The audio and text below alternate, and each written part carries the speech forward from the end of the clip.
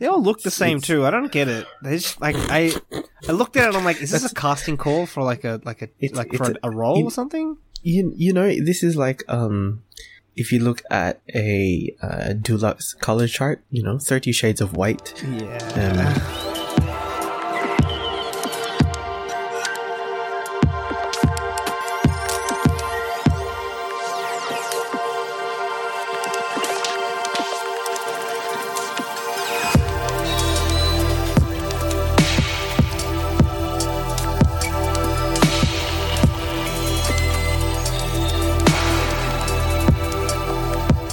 Hello and welcome back to the Great Mates Podcast. I'm your host for today, Beneo, and with me is Josh. Hello, It's as usual. just the two of us today. Yeah, the usual.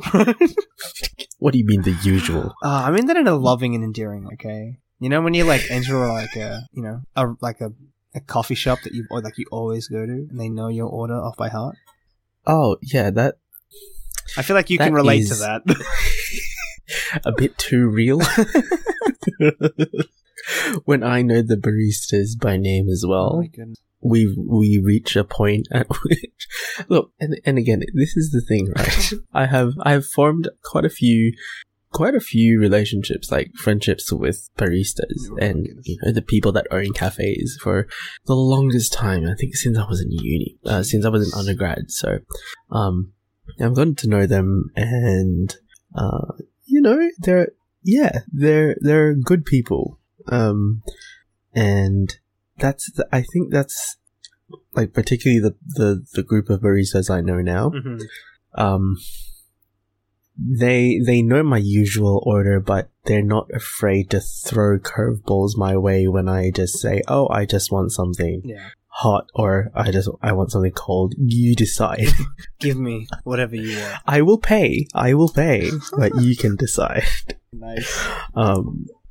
So yeah. How have you been? Given that we are, what is it now? 6 weeks? Yeah. We're in the first 6 weeks of what I just read is going to be a long and arduous journey for Victorians. It's extended. State of emergency got extended by 12 months. Oof. I don't know how much longer we're going to be in stage 4 for, but I doubt it's going to be any shorter than originally planned. Yeah. I pray to a God that I don't believe in. That it's sooner rather than later. I'm suffering from I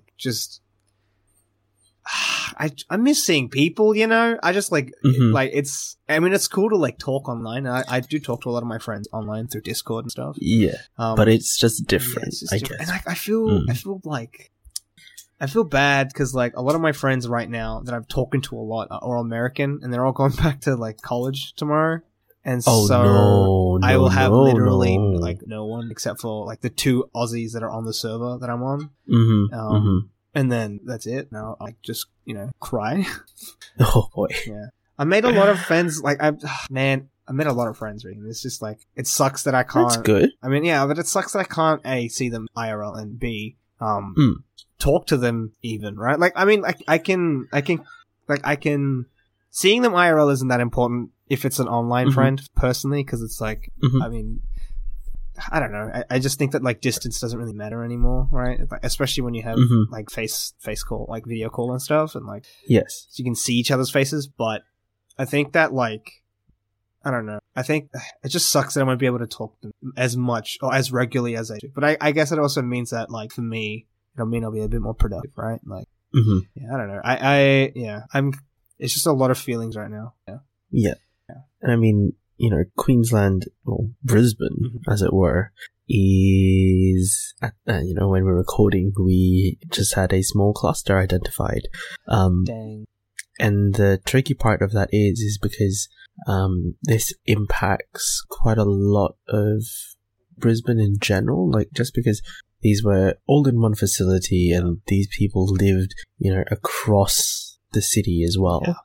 So we're pretty much on edge at the moment, which is, for some people, I think it's a bit of a worry because we don't want to be in the same position as we were, in April or May, but I had friends get tested today because they were, just being vigilant. They were in the areas where there were contact tracing alerts and all those sorts of things, which is really good. Right. But yeah, I think it's people are now, I guess, more vigilant about how they spend their time outside. Yeah.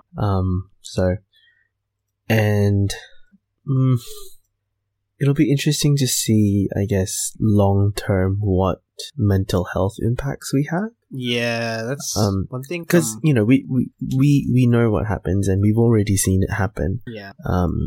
Across Australia, but now that we're in this sort of prolonged, particularly for New South Wales and Victoria, is like the prolonged effects of what we have had to go through as a community. Yeah. How that changes, particularly for young people. Yeah, it's just like, I don't know, like, I'm at, I don't know, I really don't know anymore, because like,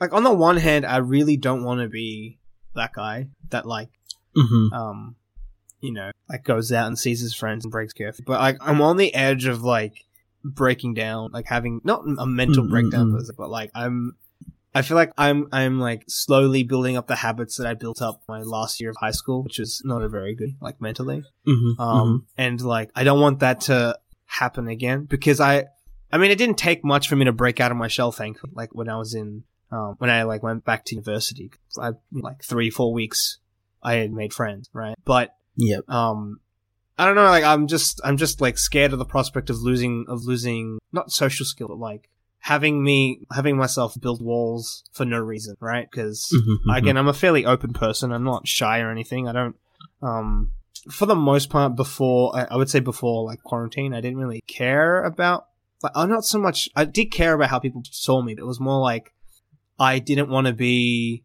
my main concern was to not be seen as like an annoyance or as a hindrance, right? But now that like, COVID's happened, and like I spend a lot of time with like a very particular group of people, right? I sometimes feel that way, even though I mean, obviously it's probably bullshit anyway. Like, but I obviously, my head's, my mind is playing tricks on me and, stuff like that. It's tough, it's tough. It's just like, why? Like, Yeah. Anyway. Oh my god.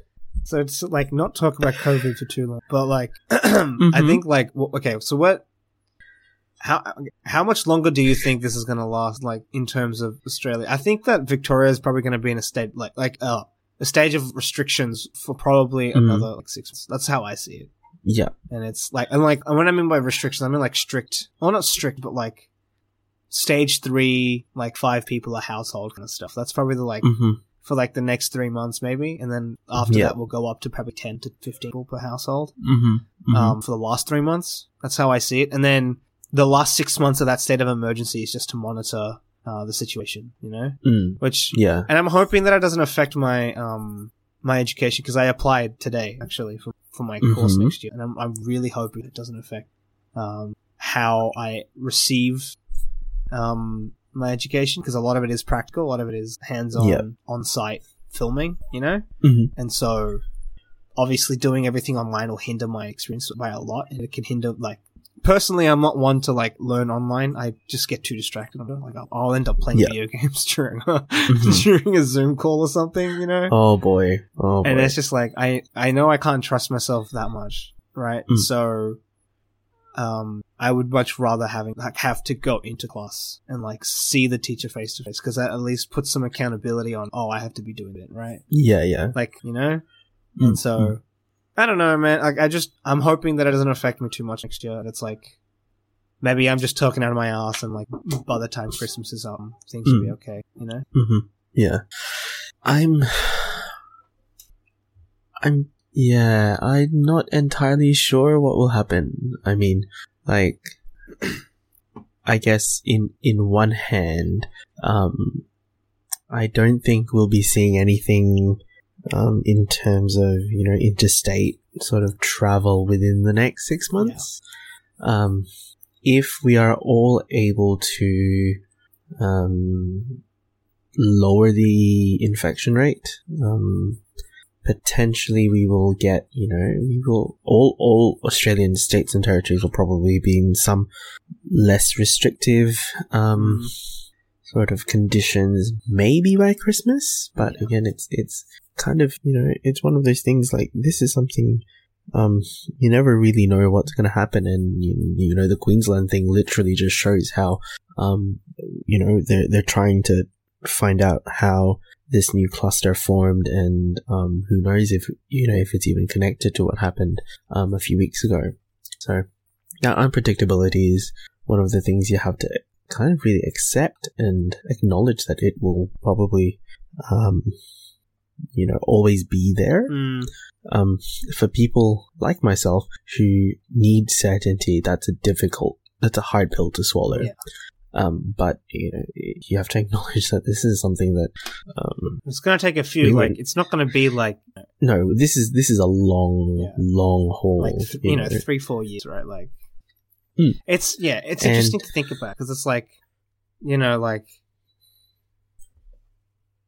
obviously, I don't think that we'll be in major restrictions for like 2 years. Right? I think that like restrictions will probably ease start of next year, like probably within like the first 3 months, restrictions will start to ease down, right? And then by the time, I would say media break happens for me, right? I think by then we'll be in a somewhat state of normalcy, probably not international travel, but like definitely, like possible borders opening up between states, stuff like that. And like, I think that it'll be like maybe a 2-3 year process for us to finally to slowly start opening back up to, other countries, right? And I think it'll obviously start with countries that have, I guess dealt with the issue first, right?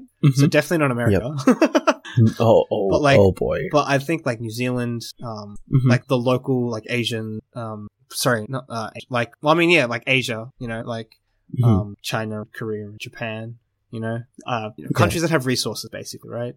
I think that like after then, like, by the fourth year, we'll probably be back to quote unquote normal stuff, right? We'll be back to normal. And even then, you have to be careful, because it can still flare up, right? Yeah, because it's a it's a virus. It's not like it's going to disappear. It's going to come back at some point. Yeah, but hopefully by then we'll have some form of like, I guess, infrastructure to help us negate the effects of a wave like 3-4 years from now. I mean, that's the whole thing. Like, that's why the number of vaccines that that they're looking at doing is a good sign. But again, I think it's, some decisions made by politicians can be a bit opportunistic. Yeah. So again, it's, I'm speaking from a med research perspective here. Vaccines take time to assess whether it's, safe, and if we can continue to use it for the long term. Yeah. And, if it does help, with, ensuring that people will continue to have those antibodies against, the virus. Yeah. And that's hopeful, but we need to kind of see the data first before we can really sort of make a concrete decision, because it's lots of things, and this is going to be very interesting few years ahead of us. Yeah, for sure. But and 2020, for all of its curveballs, really has sort of, I think made us take stock in, the whole. I don't know if 2020 would have had its, the things that have happened so far. And I'm specifically talking about, addressing systemic discrimination, and confronting it, very publicly. I don't know if that would have had the same impact had these certain events also not happened before it, I guess. I think we talked about this a few weeks ago, the whole thing, like, the Black Lives Matter movement, was really amplified because of, the fact that people weren't going to work.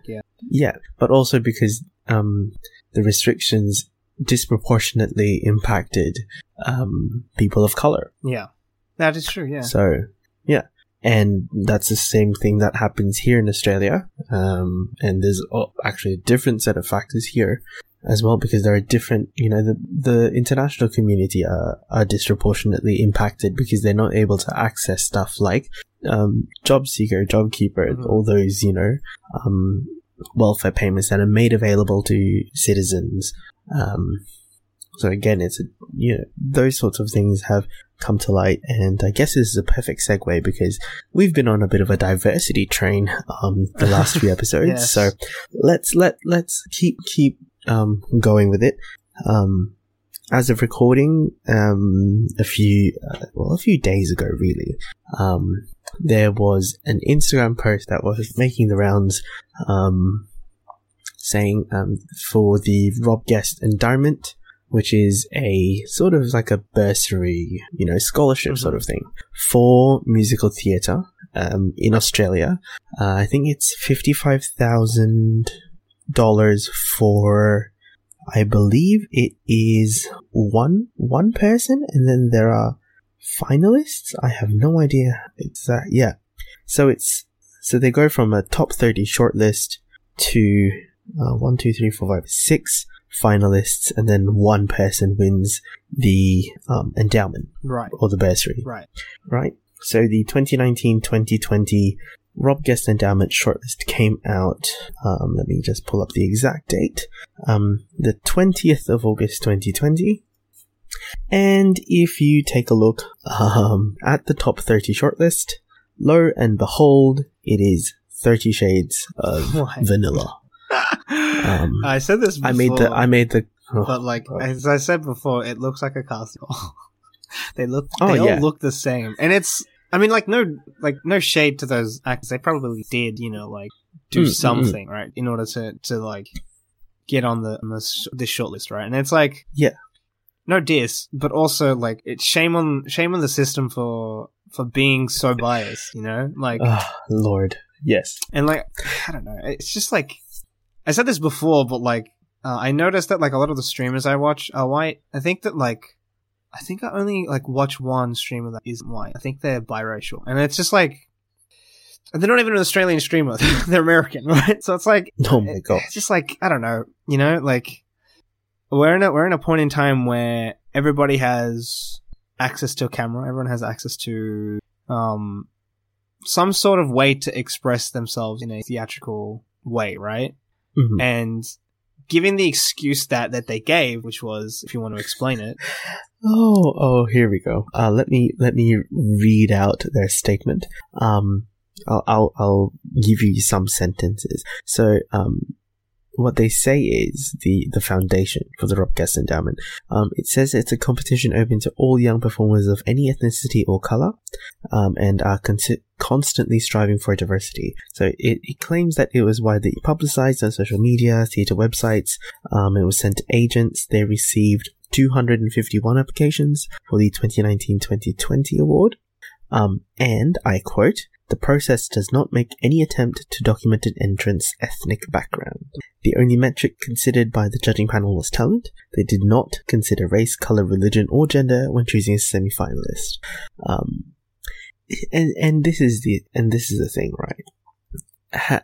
You say that, but the panel itself carries with it its own bias. Yeah. So it's very easy to call that shit. What it essentially means is that they're saying that Black, Indigenous, and other people of color did not do enough. Yeah. To meet the whatever criteria it is to get onto the shortlist for top 30. Well, I mean, even like listening to that, it sounds more like the excuse is that people didn't apply. Like, as if that's an excuse, which it isn't. Because like, okay, it's like, it's not that like, it's not that people don't submit. Again, it's people turning a blind eye. It's also the fact that, if like purely based on merit, right? Okay. Yeah. And this is like complete hypothetical. Like there is no bias, right? There's no race bias, right? Like looking at where these people grew up, right? They probably don't have the same resources that these white actors do, right? Oh yeah, for sure. And that's a systemic problem. That's an actual issue that needs to be addressed on a completely like overall level, right? From the ground up. But in order to do that, you have to start, promoting people who are in those situations, right? So that they're seen on television, so that people understand that they're being represented, not only in, because once people start seeing themselves on TV, right? They start seeing themselves, oh, well, if that person can be on TV, well, then I can be in office, And it makes people think that, they can be represented elsewhere. And it helps us, then diversify our political, class, which is like what we really need, in all honesty, right? Like, and I don't know, it's just this whole like dumb thing where they're like, oh, like, these people didn't, do such and such. It's like, no, like, you guys were just being assholes and decided to, vote purely like you guys, okay, whether you were conscious of it or not, you guys voted with a race bias, and that's unfortunate for you guys, and it's like something that we need to all change about ourselves, because like it's a thing even that I recognize sometimes in myself, that I don't like.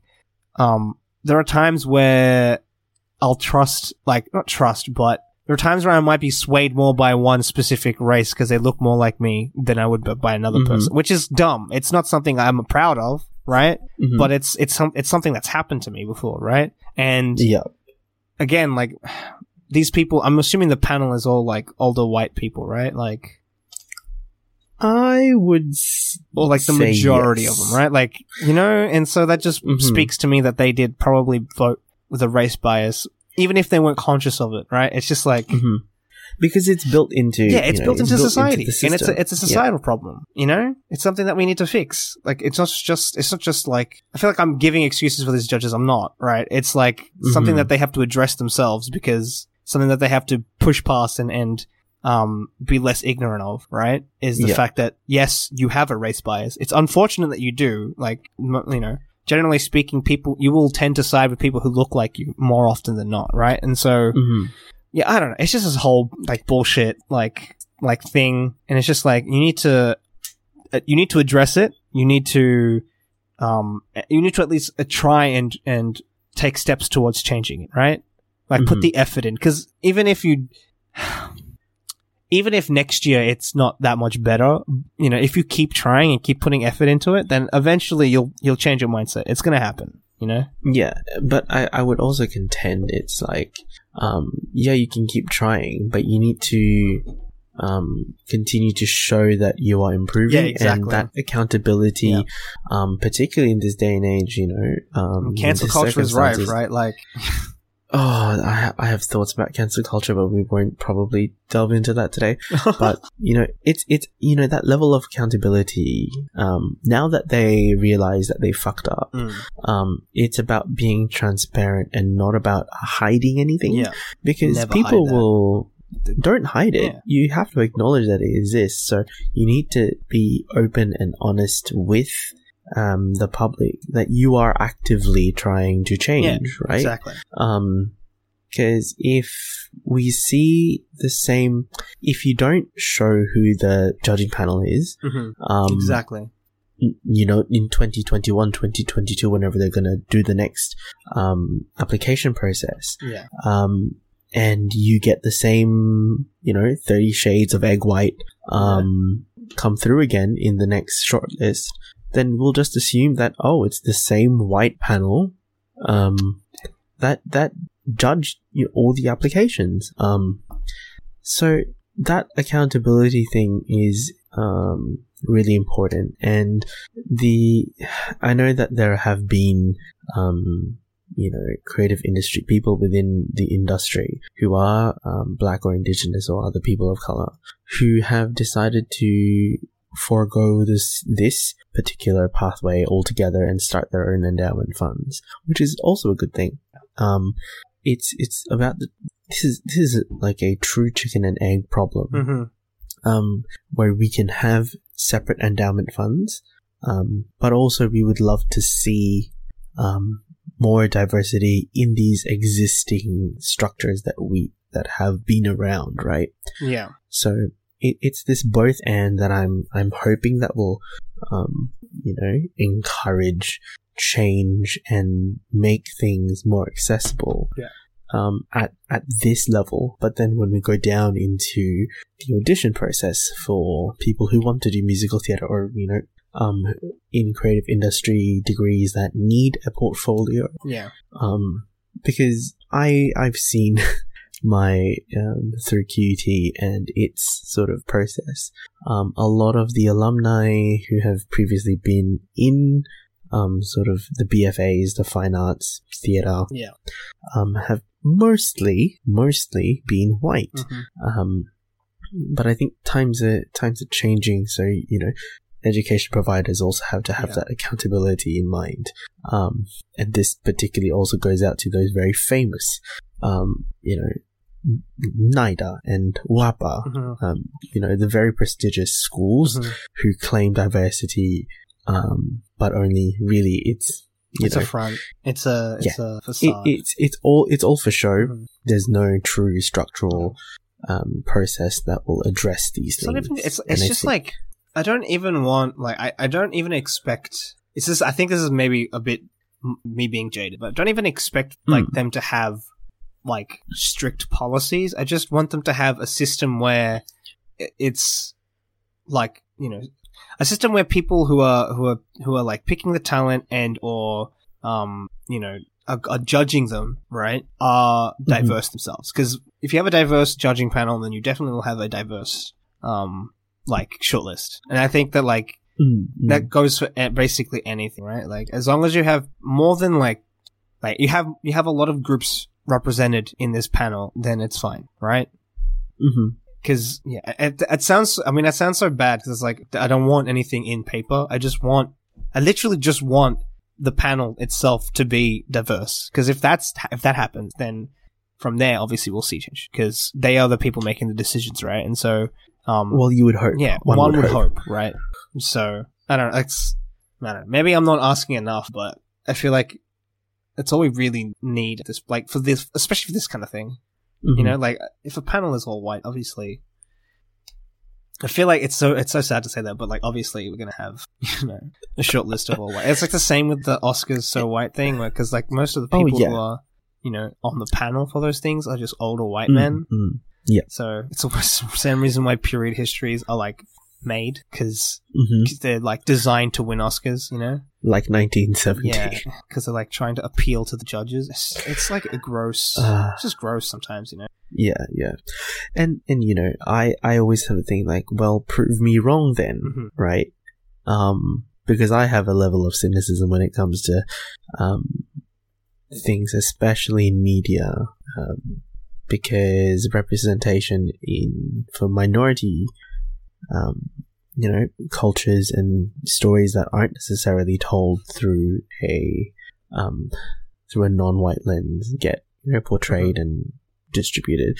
It's one of those things where I'm just you need to prove me wrong, because if it just continues to happen, then it just shows that y'all are just pieces of shit, not doing anything to address it. And that not only goes, I think, for Western culture, because I grew up in a country, in Singapore, where a lot of the stuff was mostly, Chinese leaning, we look at Chinese stories because there's a significant Chinese population in Singapore.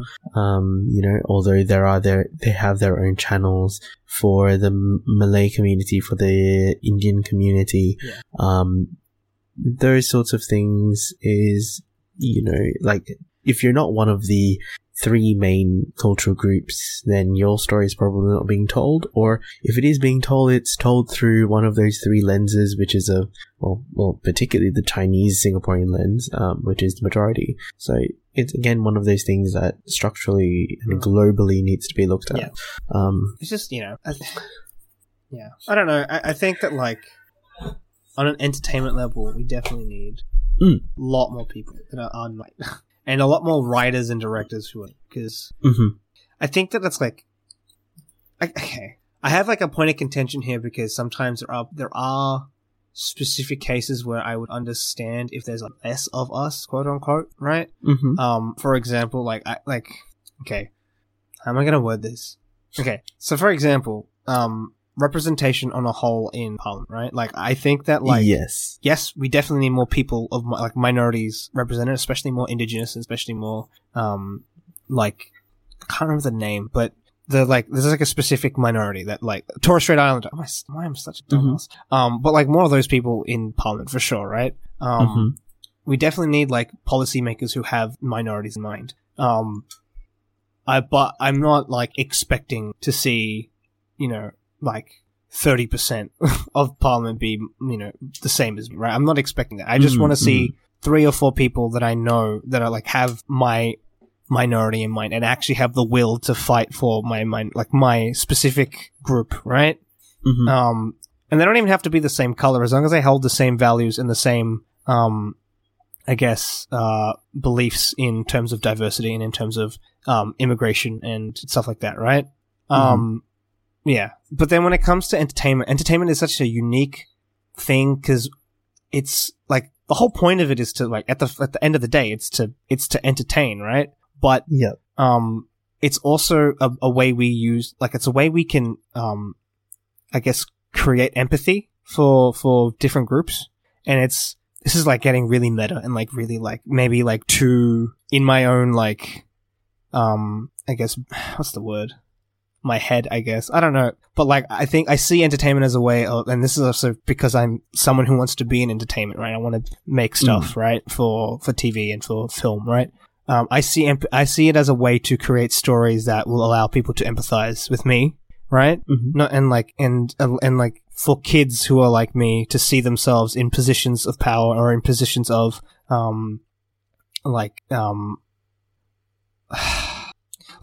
where they in a position where they want to be, no matter who they are, right? Like they don't feel like they're locked into a STEM course or they're locked into trade, right? Because of where they grew up or their skin color or whatever, right?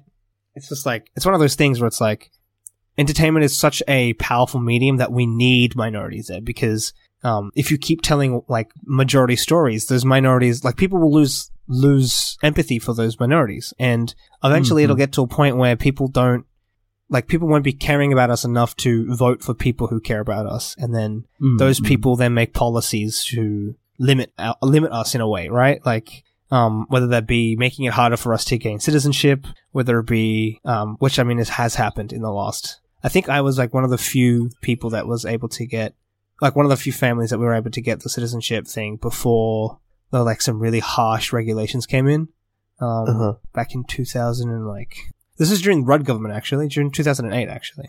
And then after him, then something I can't remember exactly, but and they made it harder to get PR to get citizenship in Australia, right? After Labor was kicked out of office, right? That's a whole thing I could talk about, but I'm not gonna. Yeah, and then what's the word? What I'm trying to think of right now? Oh yeah, no, yeah. So we obviously we 100% need people minorities in entertainment, right? And I think that's a must, and we need more people in there, right? Just because we're a small minority of the population doesn't mean that our stories don't deserve to get heard. They do, right? Yeah. And so and I think entertainment is such a perfect medium for that because you can blend real life examples of things that we face like racism, for some, obviously, if you're living in a lower class area, the struggles of being in a lower socioeconomic class, and how resources don't reach you in a way, right? And because even if it is entertainment, and fictional sometimes, right? It still reaches people in a way that we can't describe, right? People will watch this, a white person will watch that and understand that they're meant to empathize with the main character, and that main character is a minority. And so maybe next time they meet someone of that minority, it makes it easier for them to interact with that person and, be less ignorant to their struggles, and, allows them to, clutter out the filter out the hate that they had before, because, hate is usually born from ignorance. It's not born from, you know, like a burning, you know, desire from within, right? It's because people are ignorant to other people's suffering, or because someone's a sociopath. But like, that's an actual issue that people need to, you know.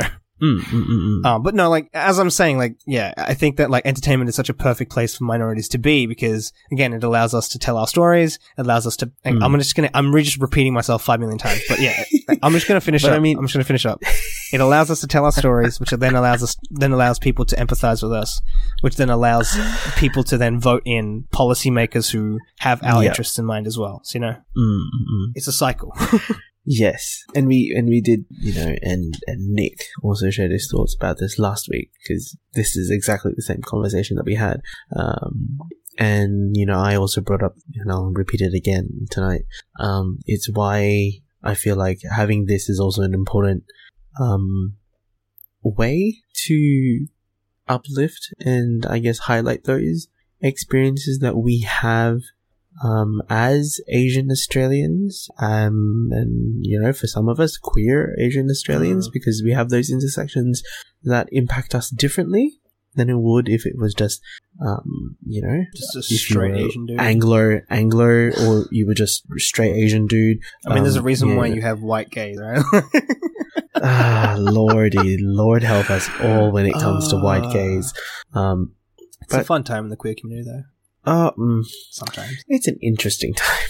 It's always interesting. Sometimes it's not really good.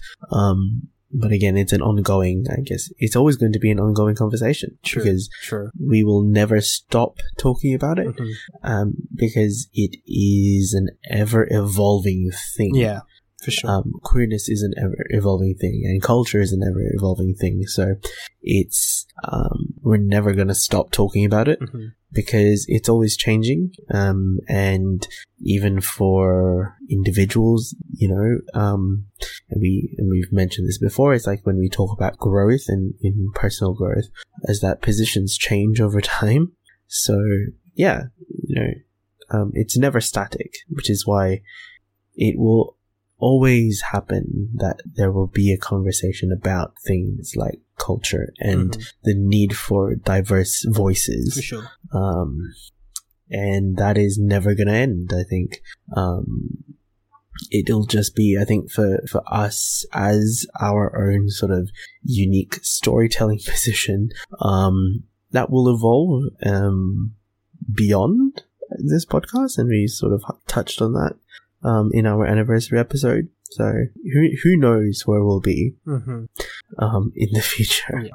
But to segue on from our talk about musical theatre, Bin, I was literally going to segue on myself. Yeah. Speaking of musical theatre, oh Lord, here we go. All right. The day was yesterday, actually. Today was yesterday. Yes. And what was I doing? I was just chilling on Discord, as I do, browsing YouTube to watch something. And I kind of like, I wanted to listen to some music, because I was like, but I didn't want to listen to like Spotify. So I went to, and like a few days before, I had watched, the Tiny Desk concert, performed by Chica, who's an American artist, and she's really good. I love her. And I just wanted to like footnote that like I have been listening to a lot of new artists recently. I've been listening to a lot of Mitski as well, like Mitski and what's her name, Haley something. Just like a lot of like these like artists that I just haven't heard of before for some reason. I don't know why I haven't heard of them, but yeah. So I've been listening to like Mitski and like these other artists. And then I listened to Chico's Tiny Desk thing, and I was like, okay. So this was yesterday. I was like, okay, I'm just gonna re-listen to that, and I did.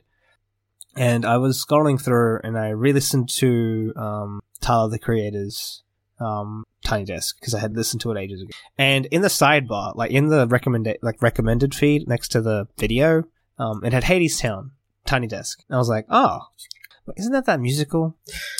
Might as well give it a listen. Isn't that musical that we were talking about, but that Anastasia first brought up, because she has skewered me for not crediting her not crediting her for as the original person who recommended it to me?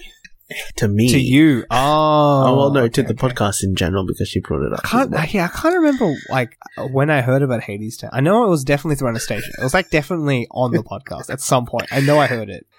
Yeah. But I was like, yeah, isn't that that musical? Mm-hmm. And I was like, okay, I'm feeling adventurous today. And I clicked on it because, okay. Another point of reference, another, like, footnote here is that I have never interacted with musical theater outside of a year 5 production of Peter Pan that I helped with as a backstage as the stage manager, I think. Oh, I see. Yeah, that was a bad idea, by the way. I was in year 5. I mucked up massively on the first night. Second night was okay. There was only one hiccup, but it was like that's to be expected. Actually, I think about it now. I was definitely gonna do the production the year after too, because I was in the first school production for my primary school, and I was definitely going to do it again the next year because I enjoyed being stage manager. So I kind of wonder what my life would be like now. Would I have been a theater kid in high school? Like, ooh, because in year 6 I moved to ICA, which was a like independent school, but it was also really small, that, yes. And like there were theater kids, sure, but like there was no production team at the school, so we just didn't have a production. And so I literally just didn't get involved, and I had lost my interest by the time I was in year 7. Oh, and also I felt like by the time I was in year 7, I was in a different school, and there were already like theater kids there, and I felt weird about entering it. Also, but like the main thing was I had lost interest, right? So the only time I've interacted with musical theater properly was when I was a stage manager in year 5 during a Peter Pan production, right? I think actually the kid who played Hook was in the production of was that I don't know which theater it was. It was like one of the big theaters in Melbourne. He was in a production of Mary Poppins as one of the chimney sweep kids. So like he has I wouldn't say like a big career yet, but like he's definitely going places. Okay. He was a great singer back then. He was a great performer back then too. Anyway, that's off topic. Not really. Okay, yeah. Anyway, so I was listening to I clicked on the Hadestown Tiny Desk. Yes. And within the first 5 seconds, I was already in love with the sound. I was just like, it's just like the music was just. It's just like big and like soulful and audacious, and it was really just like because it started with Way Down Hadestown, and it's just like man, it just such a good song. And then it played, then they played Wedding Song after that, which is like this really sweet like song. I'm not gonna lie, the guy who plays Orpheus is like. I said this before. I feel bad for saying this because he's not a bad singer at all, and he's amazing, and I love him. But he sounds kind of like just like a generic main character, like main hero guy. Does that make sense? I don't know. Maybe I'm new to this. Okay, but yeah, like he sounded like a I guess a generic main character. But whatever. I really enjoyed listening to Hades as well, when he like comes in at the very end of Way Down Hadestown. He like that voice. That voice is so good. And then also like at the very end, I think they play Why We Build the Wall, which is an amazing song as well. Yeah, I don't know. And then like today I started listening to the Broadway cast recording, which came out last year, on Spotify, and I have made it to track 26, which is Papers.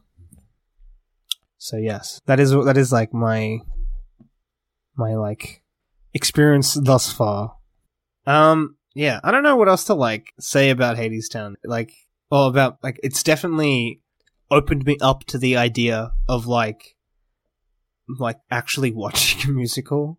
I don't hate musicals. I just like, I guess growing up I've been averse because a lot of my friends didn't like them, so I just naturally, I guess, gravitated that way. But I just started listening to Hadestown, and I was just like, oh my god, like, I love this. Why wasn't I listening to this before? Why wasn't I like into this before?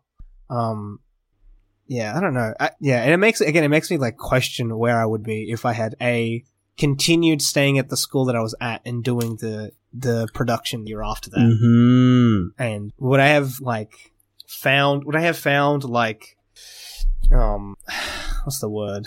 Like, would I have found musical theater then? You mean become passionate about musical theater? Well, yeah. I mean, like, I'm someone who likes to try new things anyway, like right now. And so, this is definitely not going to make me like a theater kid, right? Like a theater dude, right? But I'm definitely open to the idea of watching musicals now and listening to musical albums and stuff, because like, well, they're good. Like, there's nothing else I can say. Okay. It was weird because I was saving my first I was gonna pop my cherry with Hamilton, because I know that's good. Because I've heard a few songs. I haven't heard all of them, but I've heard a few songs from it, and I like most of them. But I guess I'm starting with Hadestown because it's such a good freaking just the music is just so good, man. Like oh dear. I mean, man. Okay. I love Hadestown. And I can't remember if I've mentioned this. I'm fairly sure I have mentioned this on the podcast. I recommended it to a friend who was in New York who was debating whether or not to go watch Hamilton, the Broadway, Frozen 2, Frozen the musical, and like they were debating whether or not to go watch another option. So I recommended Hadestown to them, and they went and they fucking loved it. Like Hadestown, and we've mentioned this before. It's a very different, I guess, vibe. It doesn't feel like a typical musical. Like the style of music, I guess the story itself is like a retelling of an old Greek myth of Eurydice and Orpheus, right? And also of Hades and Persephone, which is I love Greek mythology. I love mythology in general. And like I've been meaning to like find an excuse to I guess delve deeper into like Greek mythos, because I think I was literally thinking about buying the Odyssey, and I was thinking about like reading like actually sitting down and reading it properly, even though I'll probably end up blowing my brains out because I know it's a long book. But also like a lot of Greek plays I want to read, and like it's just definitely like it's based off a story that I have, or it's based on a setting that I have a lot of interest in, and so automatically it's happening. And then also the way that they're retelling it is like Hadestown being this like it's a mining place, right? It's like a coal town. Yeah, where they're like, it's I find it's such an interesting retelling, and I think it works really well too. Like seeing some of the clips, because I watched some of the clips today. I watched some of the Broadway clips today because I was like trying to look for a place to watch it. Wanted to watch it today. And like the clips make it look so interesting. It's just, I don't know. It has a different vibe too, like than most musicals that I have. I think the thing is, right, this along with Hamilton is a flavor of musical where if you listen to the soundtrack, it runs straight through. Like, sometimes musicals, I think people think about musicals like Book of Mormon, where it's, if you listen to the soundtrack and then you watch the musical, it's actually two different experiences. It's songs, and then there, in between those songs are scenes or vignettes that, merge that help the plot progression along. Things like Hadestown and Hamilton. And I'm pulling from another Lin-Manuel Miranda musical, In the Heights, as well, is that the entirety of the soundtrack is plot progression. So if you listen... So you can listen to the whole soundtrack get the full story. And get the general gist. That's so cool. That's one of the things what I love about these kinds of what I would call through and through musicals, where the plot, you listen to the soundtrack, it just runs straight through. There's no break in the music. It's almost like a visual album, like a visual concept album, right? Where every song is progressing the story, and then the musical or the theater aspect of it is the visual accompaniment, right? It's the same thing with I guess it's gonna be such a crass comparison, but the Bash Brothers visual album that Lonely Island did, I think like last year, that is a visual album that was on Netflix, that ran for an hour, I think, and it like tells the story of the Bash Brothers, like an abridged version. And each video clip was like progressing each song was progressing the plot, but also, like the visual accompaniment was like a kind of, it wasn't key, but it was definitely like, a way to help you put all the pieces together, you know? So I like, is it like a similar thing then? Yeah, like yeah. Hadestown and Hamilton? Essentially it is. I mean, you know, for people who like musical theatre, you will know how to find these on YouTube, so I'm not going to tell you how to do it.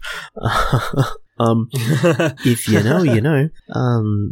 But if you find, you know, the full performance of Hadestown somewhere, and you listen to the soundtrack, you know, bar obviously the little subtle changes that might happen performance to performance, it follows the same thing. Like, it literally is the same. It's the soundtrack through and through. And what else I love about Hadestown so much is also the diverse number of characters and the actors that portray them as well. Oh man, I love their casting so much. I think they had the actual Fates in the in the Tiny Desk, and like just like looking at like the Fates themselves, just like three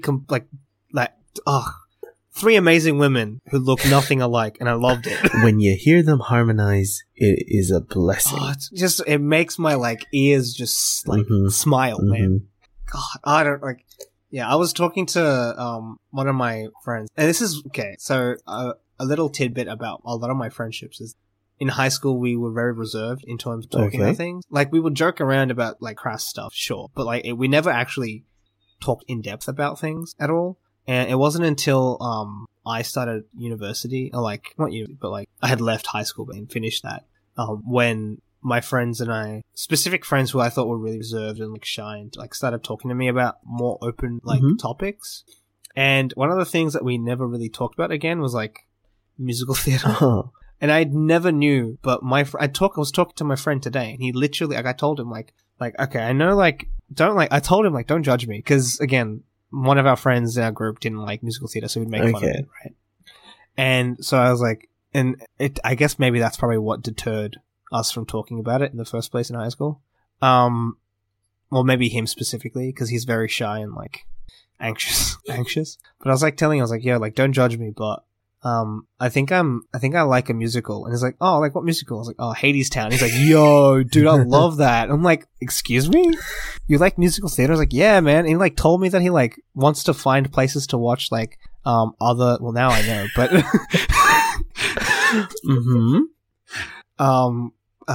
to like watch other musicals. Apparently there was a like a musical or that like they like you can like pay money to be in the stage and they would perform around you. I can't remember the name of it, what it was called, but like it turns the stage into this like Russian like bar thing. I don't know. I can't explain it. Hold on. I'll see if I can find an image and I'll send it to you. He sent me an image of it actually. There it is. It was like this. Oh, that's interesting. And it's like this whole musical that like you can, if you like, there's like an actual place where you can sit as like general admission, but then you can pay extra money to be seated on the stage, and they like perform around you and stuff. It's so, I forgot the name of it. I have to ask him again, but like, maybe Anastasia knows because she's like a guru of all things in musical theater. But, it might not even be musical theater. I might be like messing this up major, but I know that it's theater of some kind. Oh, okay, I found it. It's Natasha Pierre and the Great Comet of 1812. Oh yeah, he said The Great Comet. Yes. Yeah. Is it a? It's a musical. I don't know. There you go. Well, yeah, he was telling me that he was like trying to find a place to watch that. Oh, that's weird. The same thing. It's okay. So it's a musical, inspired by War and Peace. Tolstoy novel. Book? Oh my god. Huh. Interesting. Wow. That's interesting. But yes. But yeah, he was telling me like he wants to get into musical theater more. And I think because his sister's into it. Okay. Or something like that. But like, so he like obviously got like hints of it as he grew up. Because he's, anyway. But yeah, like, I don't know, like, all I can say is that right now I feel like I'm in a whole new world right now of, like, entertainment.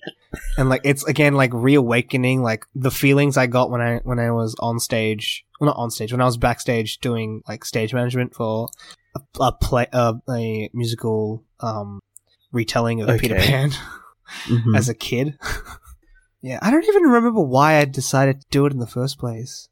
I think it was, like, my friend was auditioning for, like, a part, and, like, there's, like, because there was 3 of us, and I decided to join them, and, like, well, not audition, but I was like, I'll do something backstage, because I've always been that kind of guy. It was, like, I like being behind the scenes and doing things behind the scenes, like, yeah. Does that make sense? Like, I'm not, like, yeah, I don't like, it's the same reason why I, like, don't like being on camera. There's just something about it to me that feels wrong for me to be on front. Maybe it's just me being anxious or whatever, but I just, yeah. Yeah, I don't know. And so, it's like, yeah, like listening to the Hadestown and like watching clips of it is like, it's like reawakening something in the back of my head that's laid dormant since I was like 8. Like, well, not 8. How old was I in year 5? 10. I would have been 10 years old, yeah. Since I was like 10.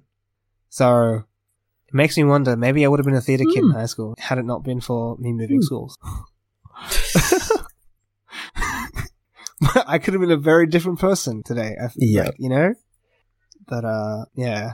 Here we are. Me finally kind of stepping my toes into a medium that I haven't, tried before, and I'm happy because there are different stories to tell. I'm excited to watch Hadestown the way that you taught me. I'm also excited to watch Hamilton on Disney Plus sometimes, because God, that it just looks so good, man. It just looks so good, And you'll see some similar staging elements in both. I'm not going to tell you what staging elements are the same, but there are very similar staging elements. Oh, I saw this really cool However, I do prefer the Hadestown staging element, like the way that they... There was I remember in one of the clips I saw, there's like a bit where she, you ready to see singing, Wait for Me? Is it? Yeah, she's singing Wait for Me. And Orpheus is in front of her and they're walking, and I was like, the fuck, they're walking in place. And it cuts to a different camera, and you can see that there's fog underneath them, but then underneath you can see this treadmill kind of thing, and I was just like, that's so cool. Ooh. God, it's so, oh man, I'm and just thinking about it is insane, because it's in film, a lot of stuff you can do in post, or this is a whole different I guess maybe getting game. Getting a peek behind the curtain of some of the production stuff that we learn about in film school, and stuff like that, and then seeing stuff that's similar applied live on stage freaks me out, because it's there is so much chance to fail. That's why you have multiple takes of the film, right? You have a leniency to mess up, but on stage, man, this is harkening back to that first night of that Peter Pan musical where I messed up the song cue, because they waited for me. I was I can't remember what happened, but I remember that the final song didn't play for a solid 3 minutes, and I had no idea why. And it kept starting and stopping. I was like, no, this is not right. And I kept over the radio, I was like, what the fuck happened? Yeah, by the way, we had headsets and everything. Oh wow, so you cool. Fancy. This is funny because it was a public school that did this at. Oh my god. Yeah, it makes me think, and I'm excited, again, I'm excited. I guess the other thing that I find so impressive about Hadestown is when you do get a chance to watch a performance of it, take a look at where the band is situated, and you will understand why I am very appreciative and give all my props to every single performer, not just actors or the dancers, because the band plays an integral role in telling that story as well. Man, the cast, man, the conductor dude, just everything, man. I think I remember seeing him in a clip ages ago that I sent to the chat, because there was I think there were people out front of the Hadestown production, They were like doing a sing along or something. I think it was like maybe they were singing spirituals. I can't remember. They were singing something. And it was like a massive it was like a block party almost. It looked kind of cool. I don't know. I remember seeing him then, and then like seeing him actually sing, like dance as well. He looks old, but like the dude can move. Like I've seen again. This is from the clips I've seen so far because I haven't actually watched the performance yet. Dude can move. But yeah, no, I'm excited. Like, just excited. I'm excited. Yeah. And then yeah, I like after Hades and Hamilton, I'm gonna be thinking about other things to watch. I guess because why stop there? Why not just actually give a shit about the medium? Because it is cool. It is an interesting way to tell story, and it's cool. I think it'll also push me to like, because I love listening to live music in general, right? And so I'm like someone who goes to dive bars to listen to small bands. Like, that's the kind of person I am. So I'm interested in like I'll probably won't ever bring like my friends along with me. Maybe one, but like I'm open to the idea of seeing like live productions in Melbourne now as well. At like, I think it's the Princess Theatre. I don't know. It's one of the big theatres. But yeah, I'm excited. That is all. Bless. Yes. Oh dear. How do you feel about slowly starting to wrap up? It's probably a good idea. I guess I will close off the show. Yes, please. So we're gonna do recommend as usual. Bin, do you have your recommend? I do. As usual. How on brand? As usual. Okay, so actually, hold on. Oh my god. Alright, so the first thing I'm recommending is Tiny Desk. Because yes, it's Tiny Desk and it's amazing. And all of their, like, every single concert I've seen of theirs on their YouTube channel has slapped. Without fail. I think I'm watching the Mac Miller one tomorrow at some point. I feel like I love how I'm like planning out my watches, like, because I have nothing else better to do in my life. But yeah, my second recommendation is it's less of a recommendation, more of a why aren't you playing it yet? Fall Guys. I've been playing a bit of that recently, not a lot, but it's been fun. I've mainly been playing with my friends on Discord and like my streamer friend, and that like that's that, I guess. And then lastly, I am recommending an anime called Dorohedoro, which is like, it's on Netflix. It's 12 episodes long. 12 or 13, I can't remember exactly. I haven't finished it myself, but so far I've watched like 4 or 5 episodes, and it is... So, like, anime is usually weird, but, like, they're very serious about how weird it gets sometimes. Dorohedoro is an anime that is weird, like, genuinely weird, right? But doesn't take itself too seriously, and it's like hella campy at times, but it's like campy in a good way, and it's just so funny, and it's so fun. It's like there's just a lot of energy that show has, and it's an anime that I haven't, like, it's a type of anime I haven't seen in a long while. Also, I am hardcore crushing on Noi, who's like she's just like buff enforcer, I guess, for like one of them, like for the main villain. But she's really nice, and her like thing is that she can heal people. Oh, she's really cool and big, and like has like everything about her is amazing. That's all I'm gonna say, right? Her personality is amazing. Her dialogue is amazing. Her character design is amazing. Like, one of my favorite things is like, she like, her whole like thing is that she can't really use magic because, okay, hold up. Let me give us like a very brief synopsis of Dorohedoro. It revolves around this guy who has a lizard head, in this place called the Hole. There are like two realms, right? There's like the realm of sorcerers, and then the Hole. The Hole is where like normal people live, right?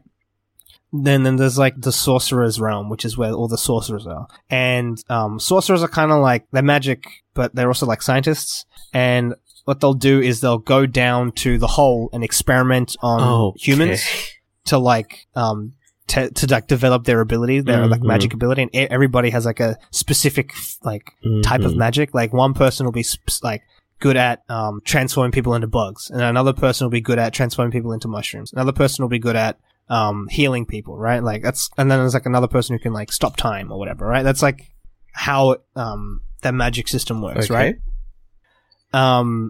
They haven't explained all of it yet because there are like other aspects that are like missing, but whatever. That's the general gist of it. You follow this guy named Kaimon and his friend Nikaido, who's like this gyoza shop owner, but they also go and beat up sorcerers to like find out who gave him his lizard head.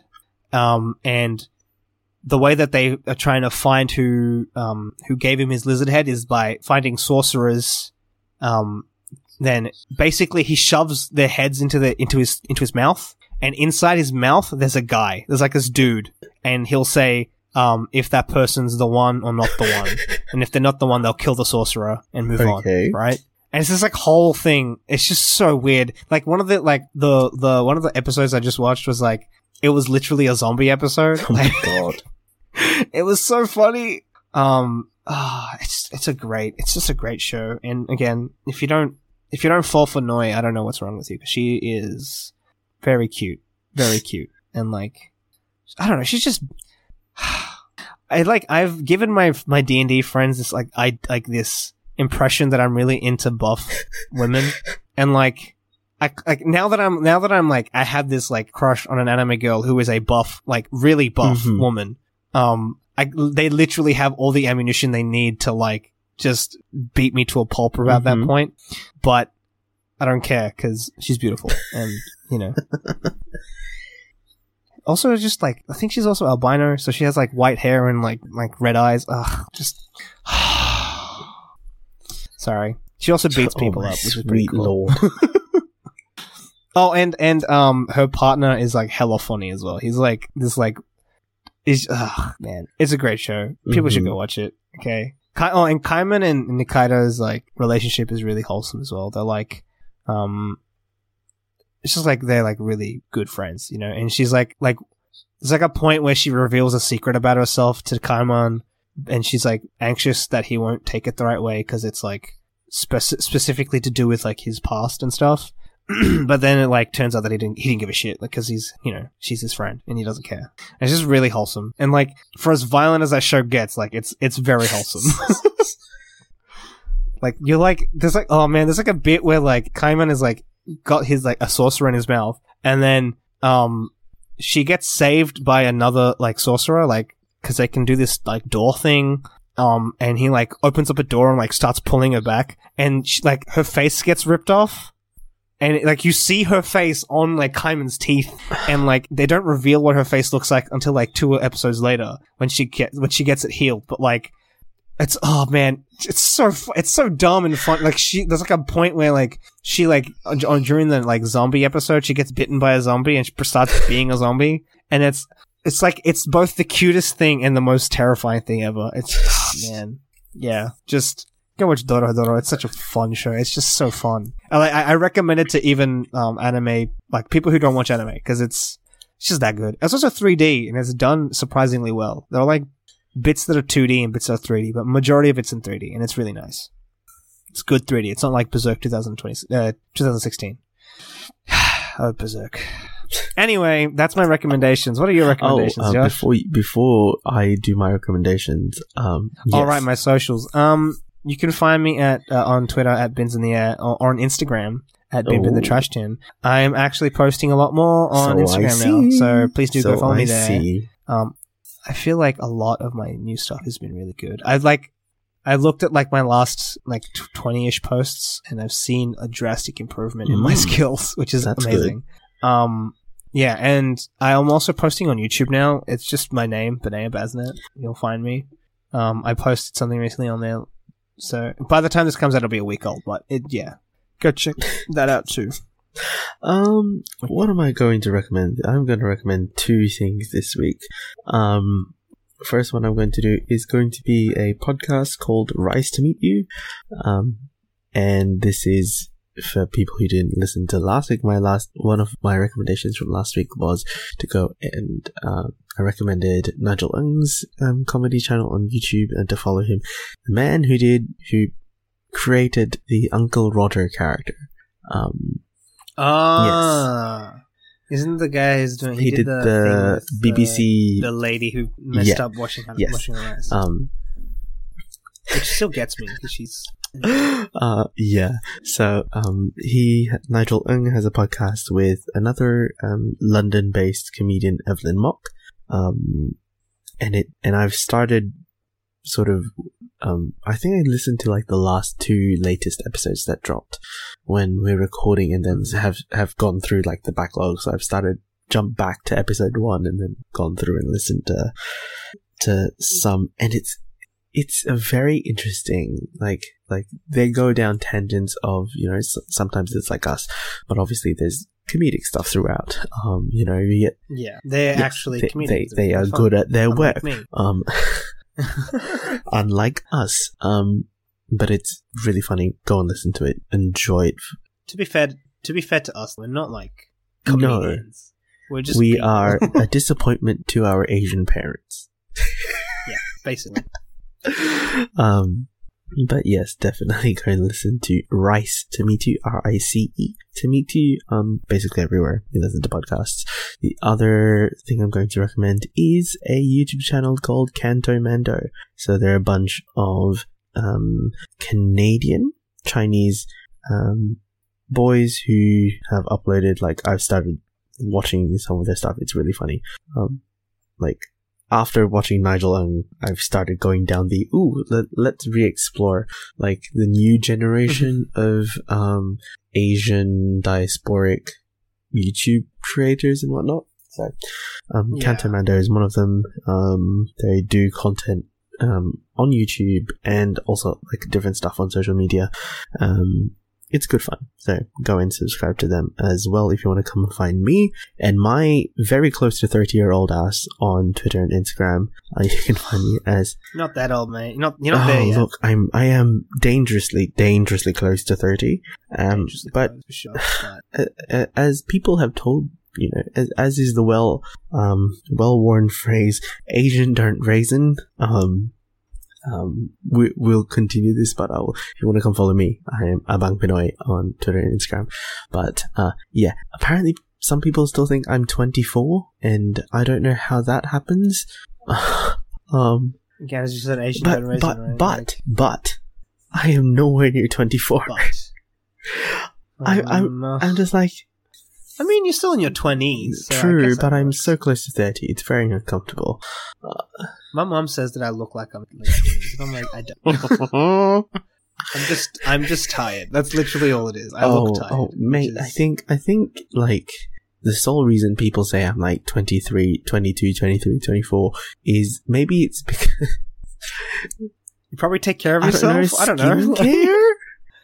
Right, yeah, that's something I need to get on top of. Because what is it, like, what are the 3 steps for, like, there's more than, depends. I know there's, but, like, the basics, right? It's like, exfoliate, like toner, moisturize. Toner, yes, and then moisturize. That's the basics, and then you go into the... And, like, if you do the bare minimum, your skin will be happy. Yes, but... And as someone who has done, like, actual proper skincare, well, not actual proper, but, like, those 3 steps... It helps a lot because my face, like my skin, is happy. But if you are willing to burn money, then you can do the ridiculous, like, 9-step, 14-step Korean skincare thing. I don't have that. Oh my god! But the skincare products are, like, amazing. Yeah, no, they know what they're doing out there. Not wrong. It's just you need to put a lot of money down on it. Yeah. But yes. God, where was I going? Need to do the podcast socials as usual, Twitter and Instagram, Great Mates Podcast. Come and subscribe to us and our 4 other spin-off shows. Let's Get Deeper, Spoilers for Days, the Inter-Community Podcast, and Unpack This Brain. Those will progressively get more and more content uploaded onto their respective channels in the future. I am currently in a bit of a blind panic because I'm doing project, obviously, which means other stuff has to be put on the back burner for now. But don't worry, there will be always more and more content. Maybe there'll be some new voices you will hear, particularly on some of the other channels. Yes, so who knows what will happen. Aside from that, I really need to sit down one day and just listen to all of them because actually, to be fair, I haven't really listened to our own podcast. Oh, my lord. Probably. Yeah, probably. God. Not a good fan, guys. Tisk. But anyway, that's going to be it for this week. Thanks for listening, and we'll see you next time. Bye. Bye.